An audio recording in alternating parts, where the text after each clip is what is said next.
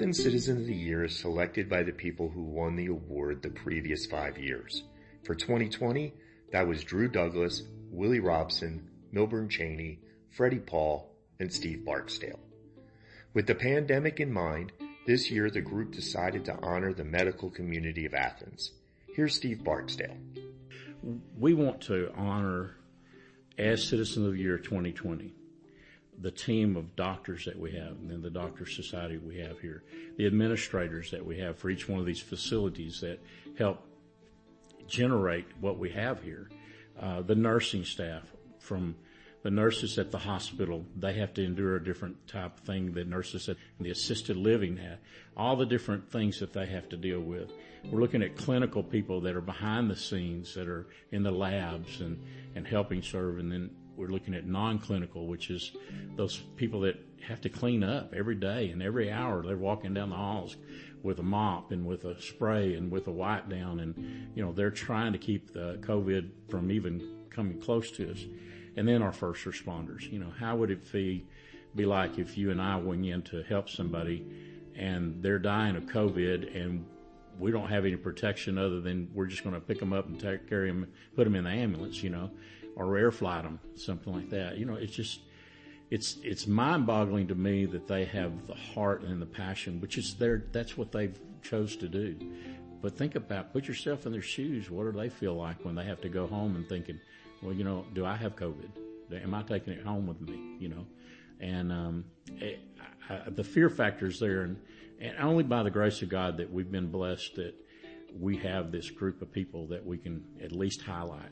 And we just didn't want to leave anybody out. And so we want to make sure that anybody that's healthcare provider of Athens, Texas, deserves to be our Citizen of the Year for 2020. To highlight the medical community, we chose to talk with someone from each of the major areas Steve mentioned: doctors, nurses, administrators, clinical, non-clinical, and first responders. Today, our guest is UT Health East Texas EMS Regional Director, Todd Loper. Thank you for being here. Appreciate you being here. Tell us a little bit about your background, who you are, and what you do. So I've worked with UT Health East Texas EMS for about 16 years now, and I came up as a paramedic, and I've been in Henderson County area for the past 7 to 8 years now. So I'm responsible for daily operations within the whole company, and then also specifically for Henderson County, Athens, Gunboro, exterior. For UT Health, for your ambulances? Yes, sir. For you.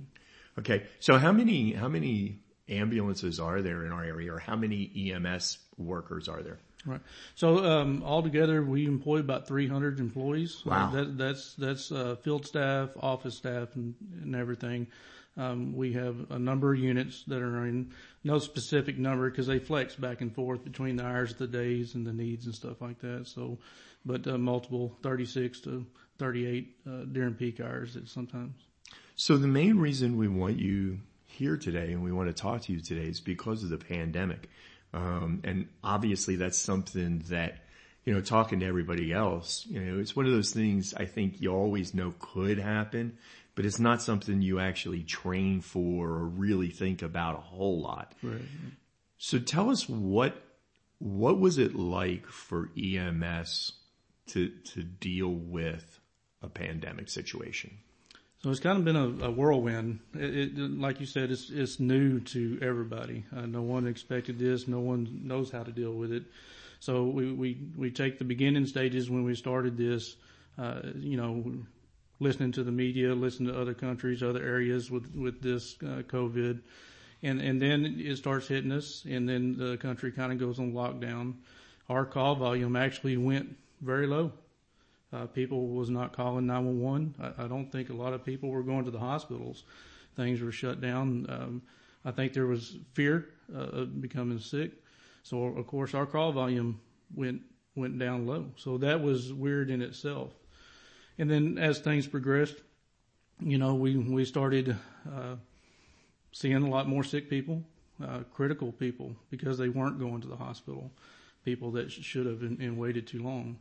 So we definitely encourage people not to wait. But our call volume started increasing as this disease progressed. And of course, we deal with sickness within our own entity, keeping everybody healthy, wearing the mask. And right now, we're seeing numbers we've never seen before. And I hope we're at the peak stage. But it's been interesting. It's been an overall whirlwind and a learning experience for everybody involved. So that's interesting. And one of the things I want to talk about right there for a second is that there was that dip where you had less calls because people were staying away. Because I know I've talked to other folks throughout this series, talked to Dr. Michael Swartwood, and one of the things that he said is doctors have seen that people are really sick because they wait too long to do anything because there's that fear factor involved. Have you seen, and what I'm hearing from you is you've seen that fear factor manifest itself in Henderson County? Yes, of course. We've been on scene where we would desperately encourage folks to go to the hospital, and they would not go. We would explain what we thought was going on with them, why they needed to go, that it is safe. We're safe. And, one of the reasons we wear PPE, the masks, the gowns, everything, is not just to keep ourselves safe, but it's also to keep our patients safe. So the hospitals, ourselves, we're ready for that. And, we don't think anybody should fear going to the hospital. So when we talk about first responders, we're talking about EMS. We're also talking about fire. We're also talking about police because they see a lot of that. But we wanted to talk to you specifically because you guys deal with the medical side so often. What has the individual first responder had to do differently when they roll up on a scene? Is it different now? I mean, are you doing things differently than you did in 2019? Yeah, yes, sir. Sort of, in a way. So we've always wore gloves. That's been the main thing. You'd see EMS personnel, hospital staff, anybody in the medical field wear gloves. Occasionally you'd see them wearing masks, safety glasses and stuff like that. So it has changed it all the way around. There's no way to decipher who has this disease, what their issue may be. So we're wearing masks almost 24 hours a day and some, 12 hours of our shift. Let me explain. And our safety glasses. And a lot of times we're wearing gowns. It just depends on what the complaint is, what we're walking into. So yes, days of, going and people being able to see our face, now they're covered almost in any call. That's got to be really difficult when you go into a situation like that because you're talking about people who are probably scared or else you wouldn't be there.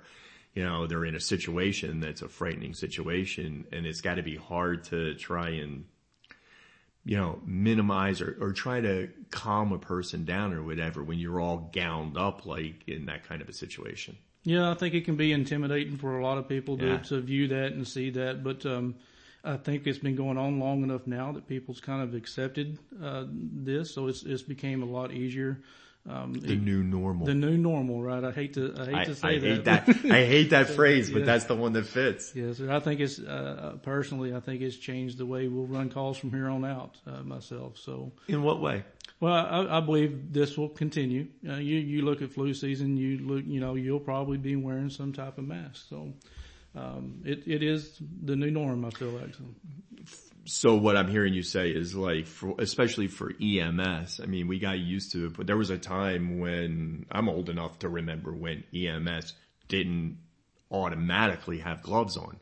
Correct, yes. And that became just normal. I mean, EMS doesn't come and do anything without gloves on. Correct. And what you're saying is you can see that becoming the same thing with a mask, that EMS will first responder will absolutely have a mask on when they come and talk to somebody. It feels that way, and I can't say it will. I hope this, fixes itself and but that makes sense. Direction. It seems logical that would be something that would happen.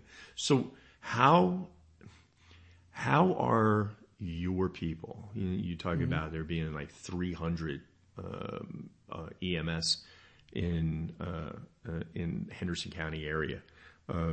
How are your people dealing with having this issue? Because I can't imagine what it's like.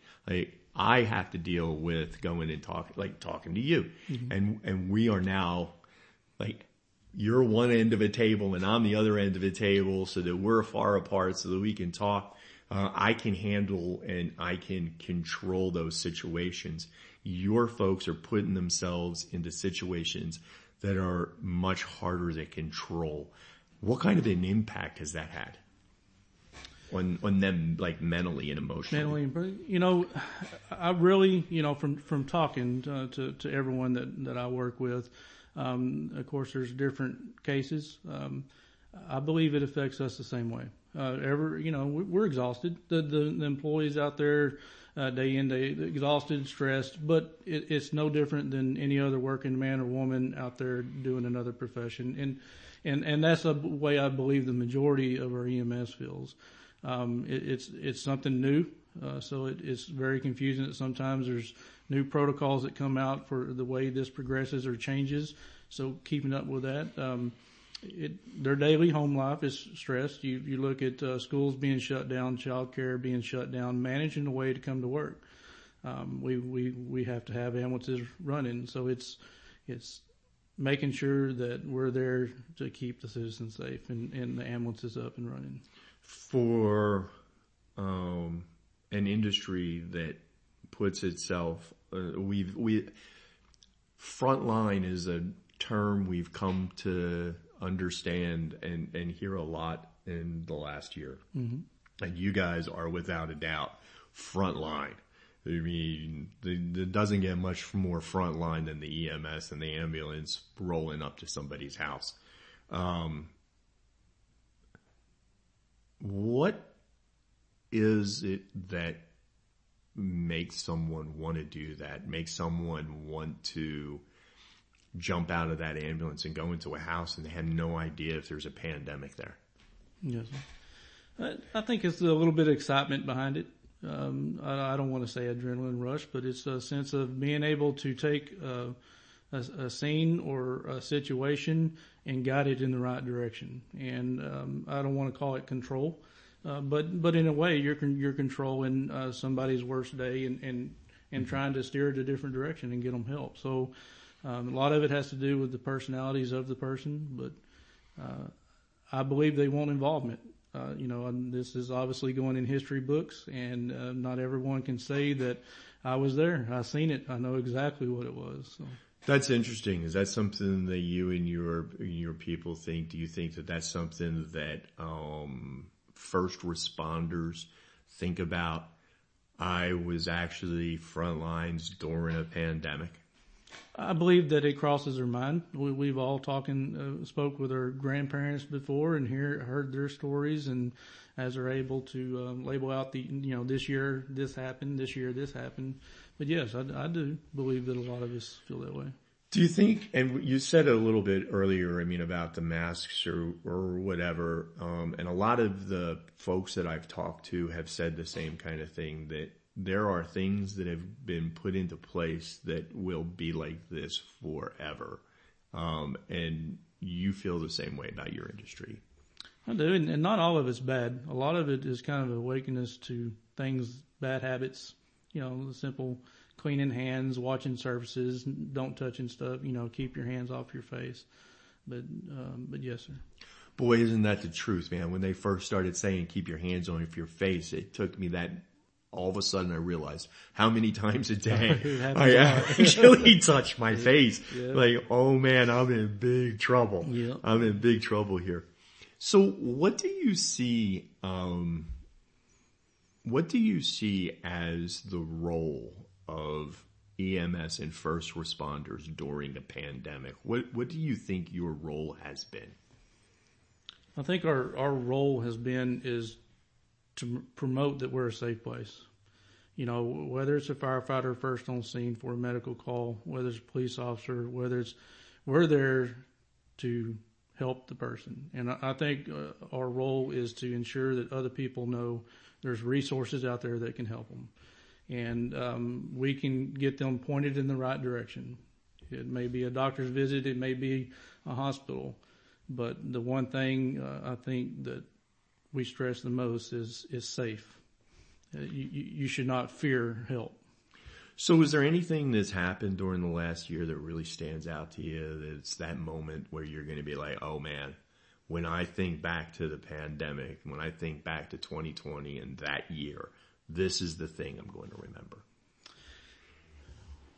Not necessarily. I don't have any stories to relate it to. The experiences, the wearing the gowns, wearing the mask, how hot they are and uncomfortable they are, and the number of calls, but at the same time, all of our crews have been extremely busy, and they're still wearing a smile. They're still treating people with respect. They're still embracing humanity. I mean, I don't know that I answered your question very good. But no, I actually like that. And you used a phrase that I think I was trying to dig for a little earlier when you said embracing humanity.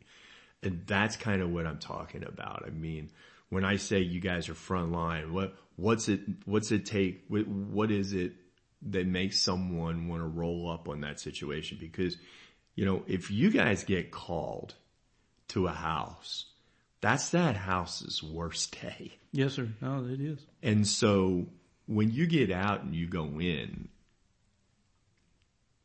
I can't imagine what kind of a person,